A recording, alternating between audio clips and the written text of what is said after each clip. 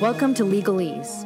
At Legalese, we offer you a diverse and civil perspective on current issues affecting America and beyond, inviting the smartest minds from Arizona and the country to politely discuss the things that matter in a Socratic manner. Our intent is to improve discourse and information dissemination in a time of hyper-partisanship and poor critical thinking.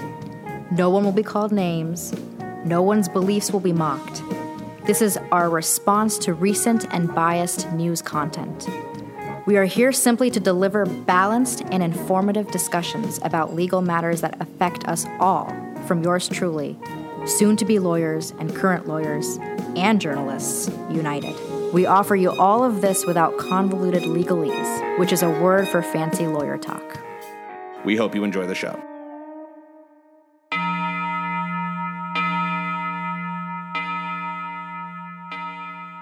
The Music Modernization Act has been described by many as the first piece of legislation in decades to offer fair play to musicians. Not only has the MMA found common ground between opposing interests in the music industry, but it has also earned the support of both Republicans and Democrats in Congress. Our guest today is Steve Marks, Chief of Digital Business and General Counsel at the Recording Industry Association of America in Washington, D.C. I had the opportunity to work for him and his wonderful team last summer as a legal intern for the RIAA. It was a remarkable experience, and Steve was an incredible mentor to me and is incredibly knowledgeable about music copyright law. He is here today to discuss the Music Modernization Act and the role it fills in modern copyright law. So thank you, Steve, for being here. The MMA is very long, but can be broken down into three main components: the Musical Works Modernization Act, the Classics Act, and the Allocation for Music Producers Act. And Andrew's going to start with some general questions we have here today. Sure. So before we dive into the real meat of the legislation, let's get a little bit of background about what exactly the MMA, or Music Modernization Act, is and why it is so significant in the current intellectual property climate. So Steve, could you tell us a little bit about who introduced the bill and why? Sure. Well, there are a number of pieces to it, the three pieces that were just described, and they were separate bills that kind of came together in one package. So for the musical work, Section 115 mechanical license piece of it, Representatives Collins and Jeffries, as well as Senators Hatch, Alexander, Durbin, and Whitehouse, were sponsors or co-sponsors of bills in both houses on that. And then the Classics Act, which is the other main piece of it, Representatives Issa and Nadler, and then Senators Kennedy and Coons were the original sponsors. Over time, there were many who joined these as co-sponsors. In fact, in the Senate, before it was passed, there were more than 80 co-sponsors. And I think that really is part of the answer as to why this is so significant. The bill passed 415-0 in the House, and it passed unanimously through committee in the Senate, and then eventually by unanimous consent in the Senate. There are, I think, maybe a handful of bills in the history of Congress that have had that kind of success, and in an area that is usually a very controversial one, which is music and copyright law, where there are many, many interests, not just within the music industry, but others like the digital service providers who are very important to the music ecosystem, to have the kind of consensus among all those interested parties and the representatives in the House and the senators is quite unique. Let's talk a little bit about the motivations behind the bill. Were there any specific gaps in law or policy that it intended to fill? Yeah, so I think on the two pieces, we could break them down because the motivations were different for each of those two main pieces. For many years, there has been a recognition among pretty much everybody in the industry that the Section 115 mechanical compulsory license just doesn't work for the marketplace that has evolved in digital. It is 100 years old, or was before, the MMA, 100-year-old compulsory license that was designed obviously for a different time and a different purpose, and in practice required work by work or song by song licensing, which just imagine how difficult that is instead of having the ability to do a number of compositions, get those licensed at one time. That kind of worked when the industry was based on new releases coming out kind of one by one, where the licenses could be, cleared for, all of the compositions and recordings that were on that album, and that was being distributed in physical format. But when you start to move into digital, especially with streaming, you have streaming services that are making available millions of compositions, recordings that have those compositions. And so a work-by-work approach is extraordinarily cumbersome for those businesses to get off the ground. And there has been talk and, frankly, efforts, including by Congress, dating back to 2006, something called SERA, which was short for the Section 115 Reform Act, that frankly had a lot of the elements that are contained in MMA, but just was not able to gain the kind of consensus that was necessary to move that forward. But the idea was to take this very old system for licensing mechanical rights for compositions and streamlining that into something that is, as is in the MMA, blanket licensing approach that reduces administrative costs and ensures that more people are getting the rightful royalties that they should have coming. There were 60 million notices of intent that were filed under the old system, basically saying, hey, we don't know who the owner is and we can't pay them.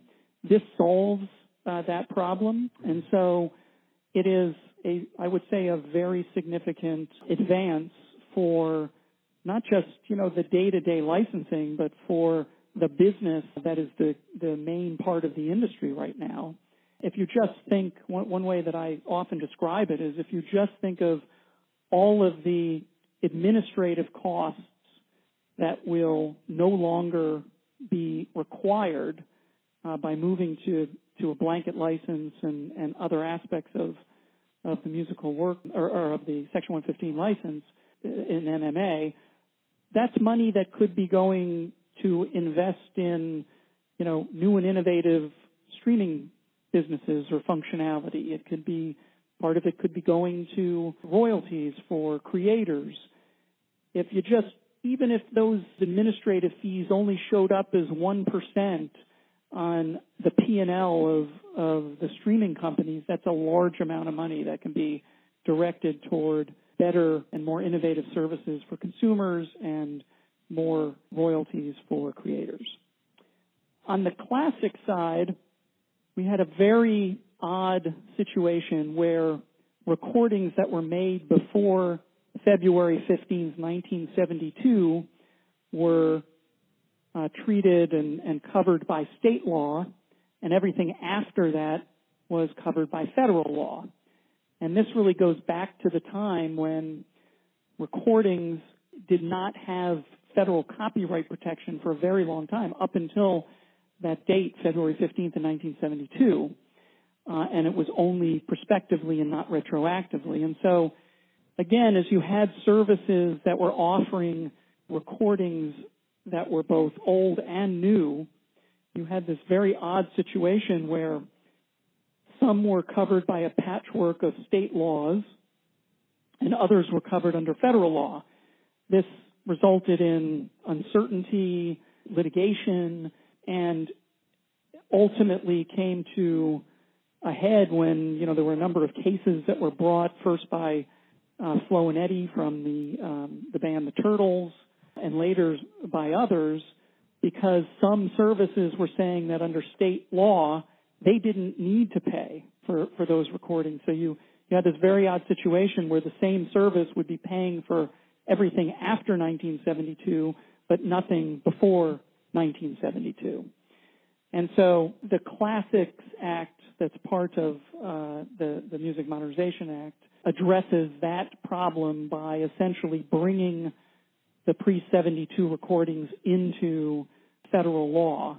And we can discuss a little bit later about how it does so, but that was the motivation, was to address that anomaly and the resulting uncertainty and litigation as a result of it. One more quick point to touch on before we dive into the body of the text. We're still fascinated by the amount of support that this bill received in Congress, especially given the current political climate. So could you talk a little about any compromises that had to be made along the way, any negotiations? We hear or understand that there was some pushback from some very specific industry entities that had to be overcome during that process.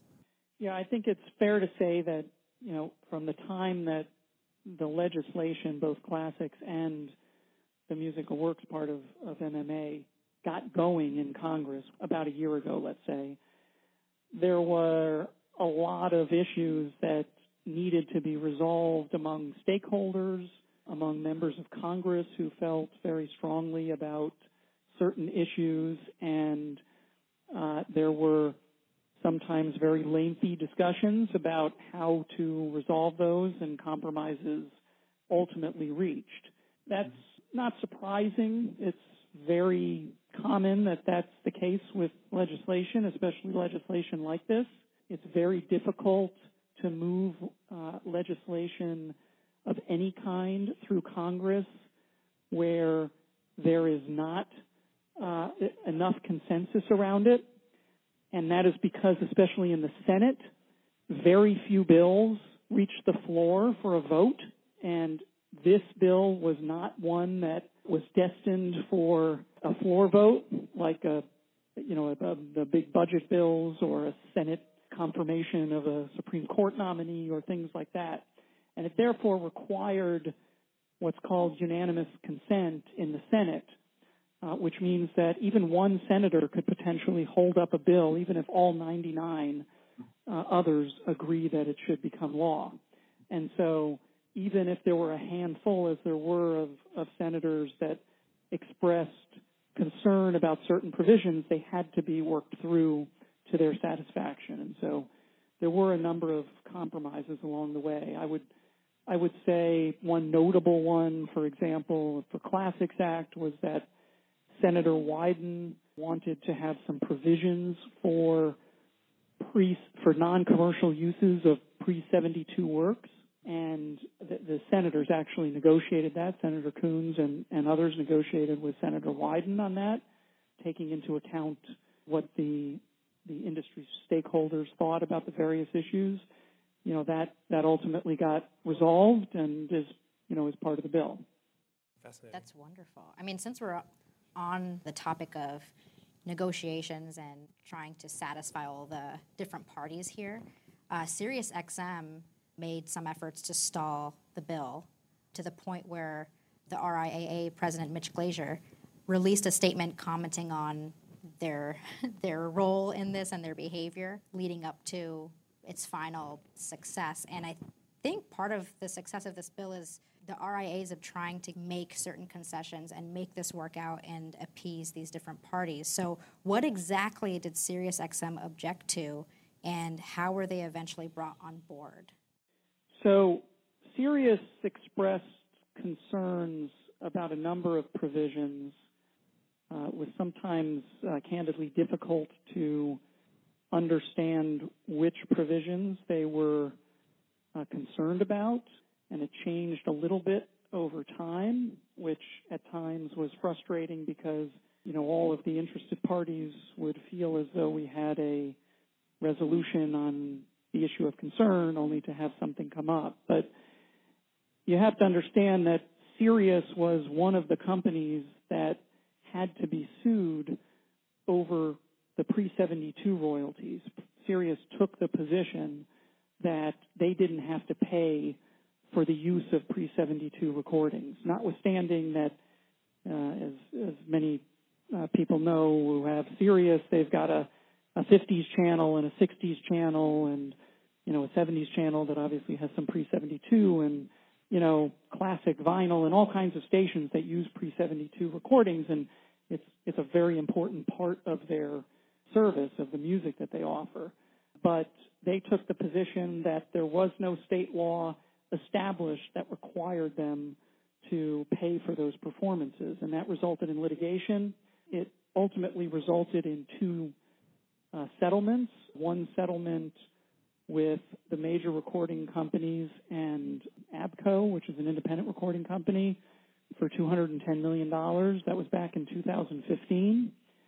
And another settlement in a class action representing the remaining independent labels and artists who were owned or were creators on pre-72 recordings. And so they kind of brought that same perspective to the negotiations, and I think it's fair to say did not want to have the law changed where it was so explicit that payment for pre-72 recordings was required. They also, one of the other things that the bill does is for all the statutory licenses for music that did not have a governing rate standard that required the Copyright Royalty Board, which sets rates for those compulsory licenses. And this applies both to the mechanical compulsory license and what Sirius was paying for the use of its music for the recordings. There was an old rate standard that was not a marketplace rate standard, and part of the bill changed that to ensure that, like the other, for example, 3,000 services that were paying according to marketplace rate standards, Sirius would be as well. And Sirius was objecting to moving from the non-market rate standard to a market rate standard. Late in the bill or in the discussions before the Senate ultimately passed, they were expressing concerns that artists may not receive 50% of the monies from settlements or licenses going forward, notwithstanding that the bill actually provided that any licenses going forward for statutory services would be split 50-50. So there were just a number of issues that were addressed ultimately, and at the end of the day, the very last compromise was that on the rate standard issue, Sirius requested that there be a transition period for that so that the new rate standard didn't kick in right away, and there was an agreement that they would get an additional 5 years, which is the length of the statutory license term, before that kicked in, and there was an agreement that the rate that the CRB had just found as the appropriate rate for SiriusXM, which is 15.5% of revenues, would cover that 10-year period. And so with that, we were able to move past the concerns and the objections that Sirius had. Along the way, there were some very public expressions of frustration by artists, songwriters, labels, and others in the music community that, notwithstanding the consensus that existed across the entire industry, Sirius was potentially gumming up the works for some very important advancements. You mentioned the frustration amongst artists, which is completely understandable, but that actually brings a question to mind about how this bill had all the support from artists across the nation. And I guess that strikes me because they were heavily involved in pushing a bill like this to become a reality. So I guess that goes to show how tough the situation was for artists to actually be, pushing new legislation. Is there any, backstory to that? How do artists get involved in a bill like this? Surely they had to understand how comprehensive this was. They had to understand the details. Behind the scenes, how involved were the artists in making this a reality? Well, they were very involved.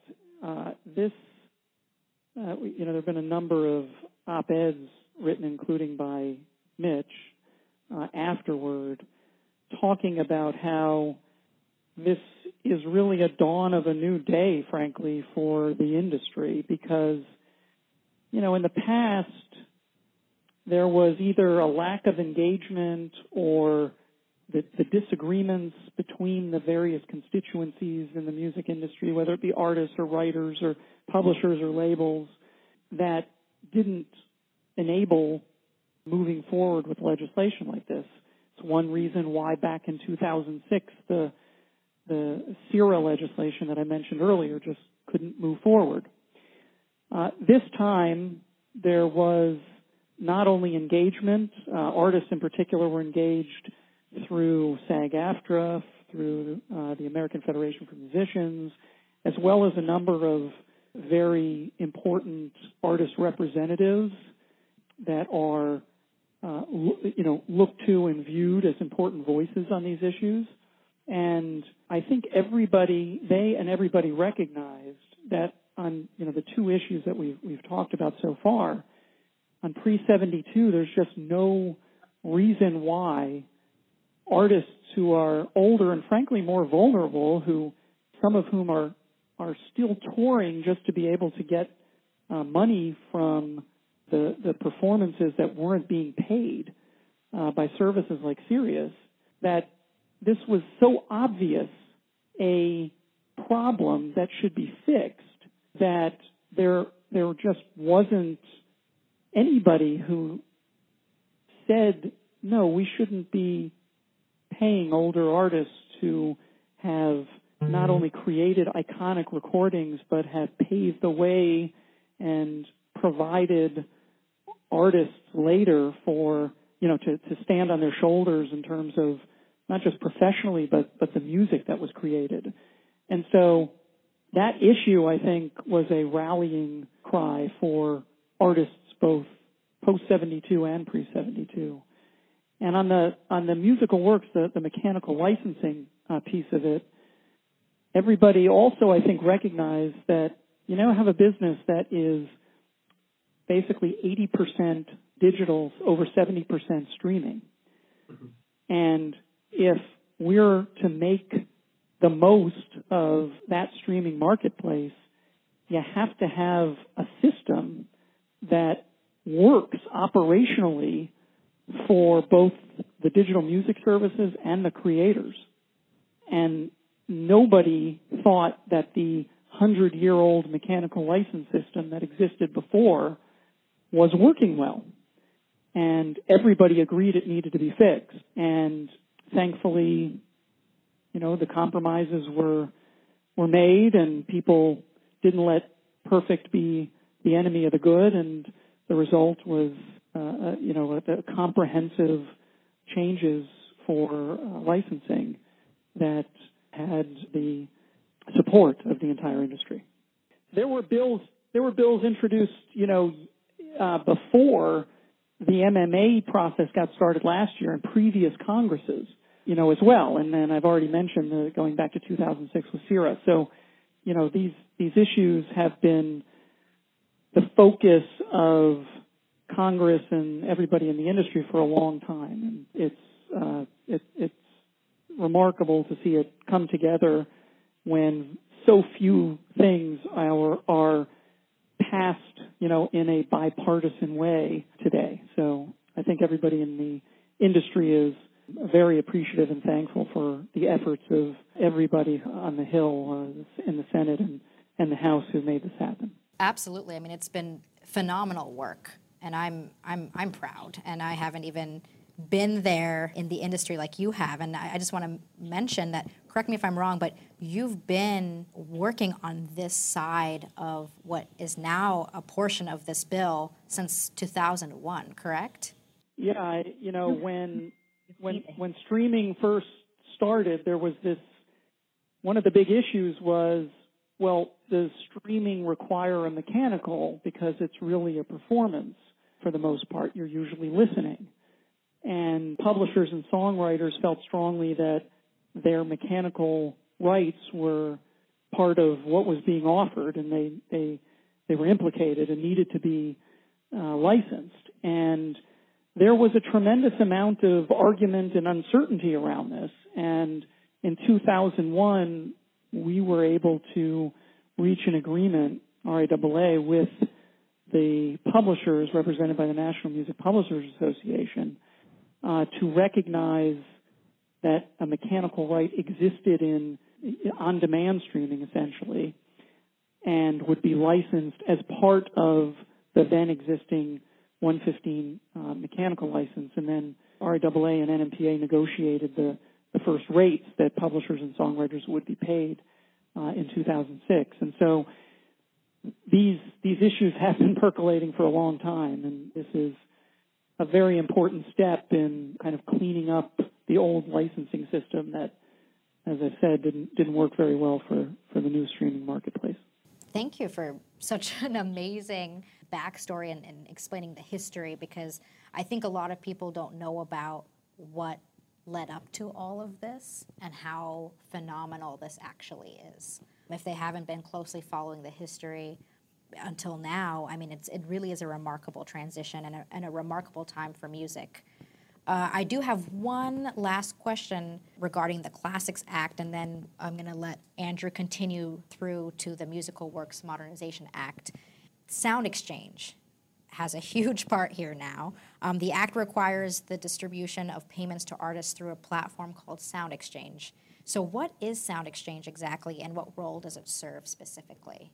Sure. Sound Exchange is the organization that collects and distributes mainly the monies for the Section 114 compulsory license for recording. So this is all satellite radio, online radio, and similar what we call non-interactive services that are eligible for that compulsory license, which was created in 1995 and then amended in 1998. And what happened was, when it was created in 1995, the new rights were given, but there really was nothing in the legislation that talked about how the money would be paid and distributed. And the first services that were covered by that 1995 law actually came to the RIAA and said, you know a lot more about your membership and, artists and who to pay and how to pay them. Will you take on the role of collecting and distributing the royalties that we pay? And we agreed to do that and created a unit within the organization. And then we eventually spun that off as an independent organization called Sound Exchange, which had a board that was equally split between artist representatives and label representatives, and has existed since 2003. And Sound Exchange has, those royalties have grown from something very small back in the late 90s to something that approaches almost $1 billion a year for the industry now. So that is Sound Exchange's, primary role. And one of the things that Sound Exchange does, which is pursuant to the law, is the monies that come in are split 50-50. So 50% goes to the labels or whoever the owner is of the recording, and then 50% goes to the artist. Actually, 45% goes to the featured artist, and then 5% split equally goes to the two unions, SAG-AFTRA and AFM. So what Sound Exchange does for pre-72, or post-72 today, rather, will do for pre-72 tomorrow under this bill: collect those monies and distribute them 50-50. That's wonderful. Thank you for clarifying that. All right, so moving on to the next section of the Act, I want to clarify a couple terms of art that we've used so far. So you've talked about mechanical royalties as opposed to other types of rights that artists might have. Can you just clarify exactly what that is and why it was such a problem given the modern technology trends in the industry? Sure. In music, there are two different copyrights. One in the composition, which if you saw it on a written piece of page would be the notes and the lyrics. And the other is the sound recording, which is the, artist rendition that you purchase and hear on streaming services or the radio, and includes the composition. Both the composition and the recording have rights of reproduction and public performance, among others, and distribution. On the composition side, reproduction rights for the sale of music to the public is licensed through the mechanical compulsory license that's found in Section 115 of the Copyright Act. That dates back to 1909. I won't go through the history of why it happened in 1909, but it's existed since 1909. And as I was saying earlier, it was a work by work license. So for each composition, you had to get a license for use in, say a vinyl record or a CD or whatever it might be. And you had to actually get a separate license for each configuration. So if you were releasing something on vinyl and CD and digital download and a streaming service, you'd need 4 different licenses for the same composition that's used in the one recording.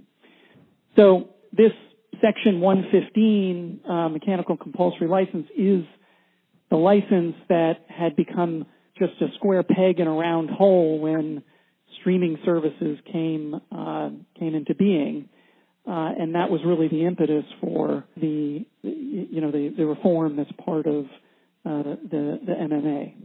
Another point, you've talked a little bit about non-interactive and interactive streaming services. Can you touch on what the difference between those are and why it's important that we distinguish between them? So these terms originally came about in the 1995 legislation that granted sound recordings a performance right for the very first time. An aside, but an important aside, is that under federal law in 1972, when recordings did get rights, they only had reproduction and distribution rights. They did not have performance rights. And so radio, terrestrial radio, for example, which, for decades was and continues to be one of the biggest performers of recordings, terrestrial radio has never paid the artists and the label for the use of the recording. They do pay the composition owners, the writer and the publisher, but not the artist and the label. So when you're listening on your AM/FM station, and a song is played, the artist is not getting paid, but the writer is getting paid. So in 1995, there was Congress enacted the Digital Performance Rights and Sound Recordings Act, which gave a right for digital transmission. So terrestrial radio is still exempt, but for digital transmissions, there was a new right. And at the time, the focus of Congress was on what they called, and you can see this if you go back and look at the report language, the celestial jukebox. And the idea there was you would be able to, as a consumer, listen on demand to any song ever recorded that you wanted, through a service.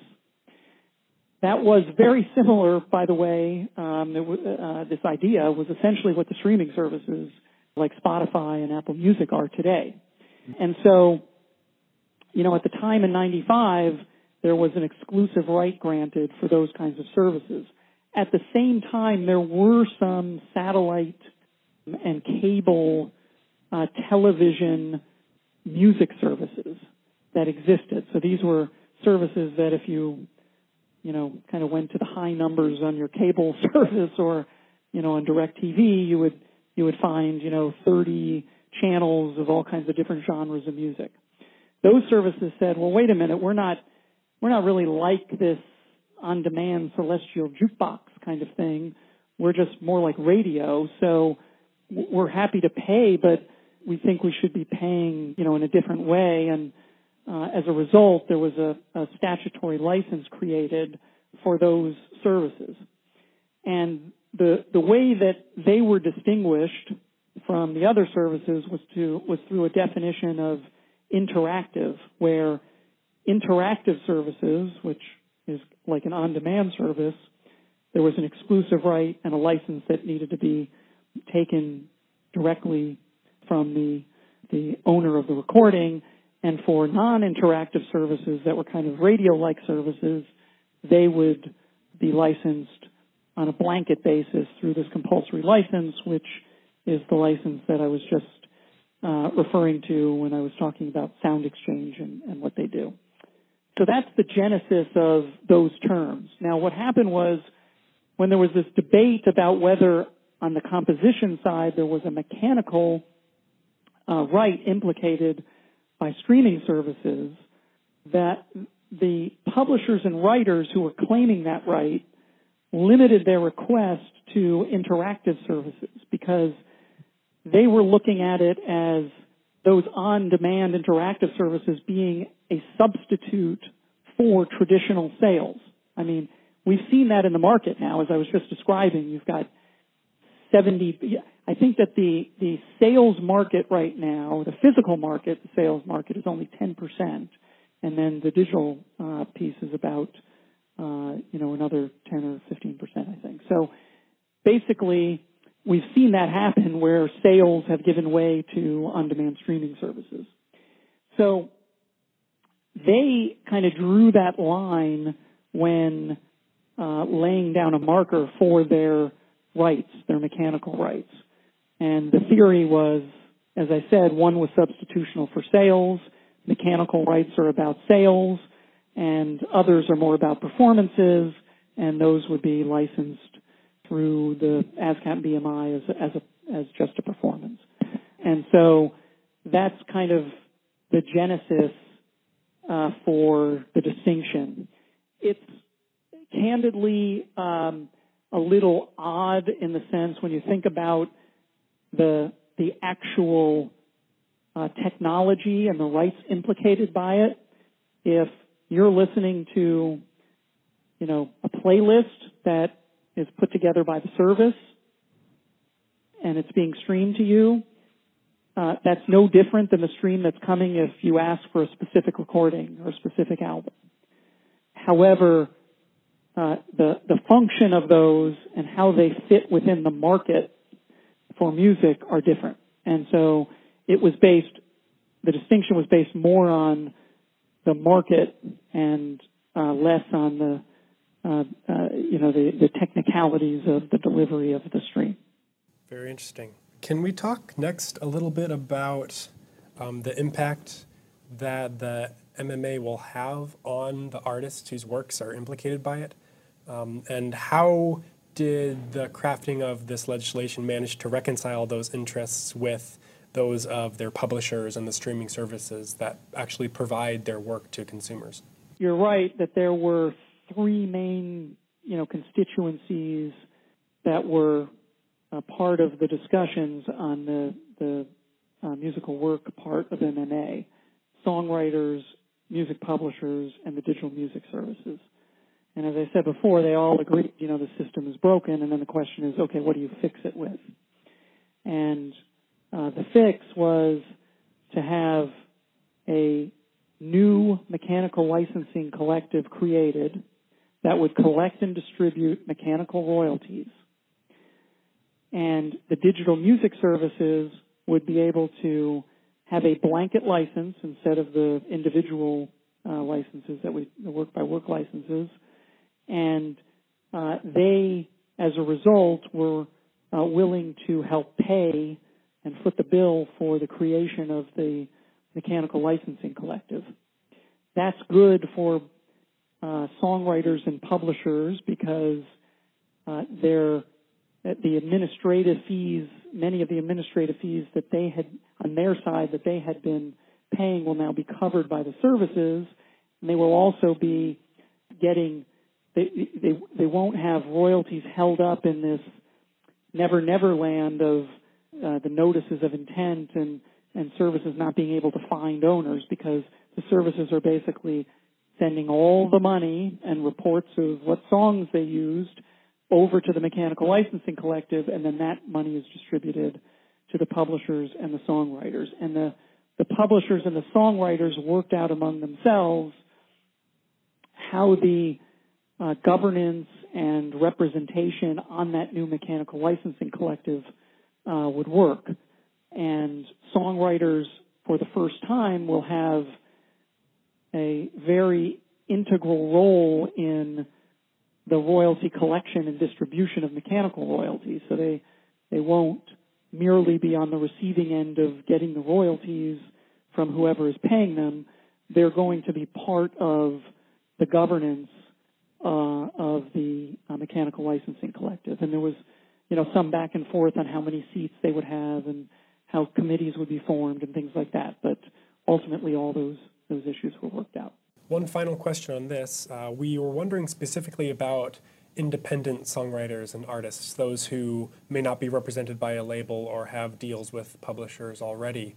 Who's going to look out for them and make sure that they aren't left out in the cold in all of this? Well, the Mechanical Licensing Collective is required to take the information that the digital music providers provide them on the reports of use, what they're using, what compositions. They are to gather information from other sources, and they're actually going to create a database. It's actually something we haven't talked about that's extremely important part of this. In addition to collecting and distributing the royalties, they're going to create an authoritative database of who owns the compositions for the mechanical rights, at least. Who the proper owners are to receive royalties from that. That's going to actually be made public for the first time. There will be a source of authoritative composition data that's publicly available. The data issue generally for the industry is a very, very big issue and has been for some time over the recent years, because especially on the composition side, it's been very difficult to identify who all the owners are. So, for example, one of the problems in the old system when you went to license is that there might be 10 different owners or co-owners of the composition, because you may have had 10 different people contributing to writing the song or the lyrics or how it was composed in the studio. And those owners sometimes do not figure out among themselves in a timely way how much each person owns. And so if you were a digital music service or a label that was, licensing directly for mechanical rights, you didn't really know how much to pay each one. Some might own 20%, some might only own 2%. But until you knew that information, you really couldn't distribute the royalties. So the Mechanical Licensing Collective is going to take 100% of the royalties and then determine in an authoritative way what piece of it goes to which person for each composition. And so as part of that process, whether you're signed to a large publisher or unsigned as a songwriter, you will have an opportunity, and the Mechanical Licensing Collective will be trying to determine who everybody is, and that money should be flowing regardless of whether you're a big songwriter or somebody that just owns a small piece of the composition. That's great, especially with all the collaboration going on in the music industry. This I think, will make things easier for artists and everyone in general. Wonderful. Thank you so much for that for that explanation. That's something that I wasn't really quite clear on, and I am now. What we can do is I think we'll end on this last question under the Allocation for Music Producers Act. So what is the AMP Act, and what role does it fill? So the AMP Act requires Sound Exchange to receive letters of direction from a recording artist who may have an agreement to give part of his or her royalties to a producer that they've worked with in creating the recording. So if I'm an artist, I may say, I'm going to give 5% of whatever's coming to me to you, producer, because you're playing a very important role in the creation of this recording.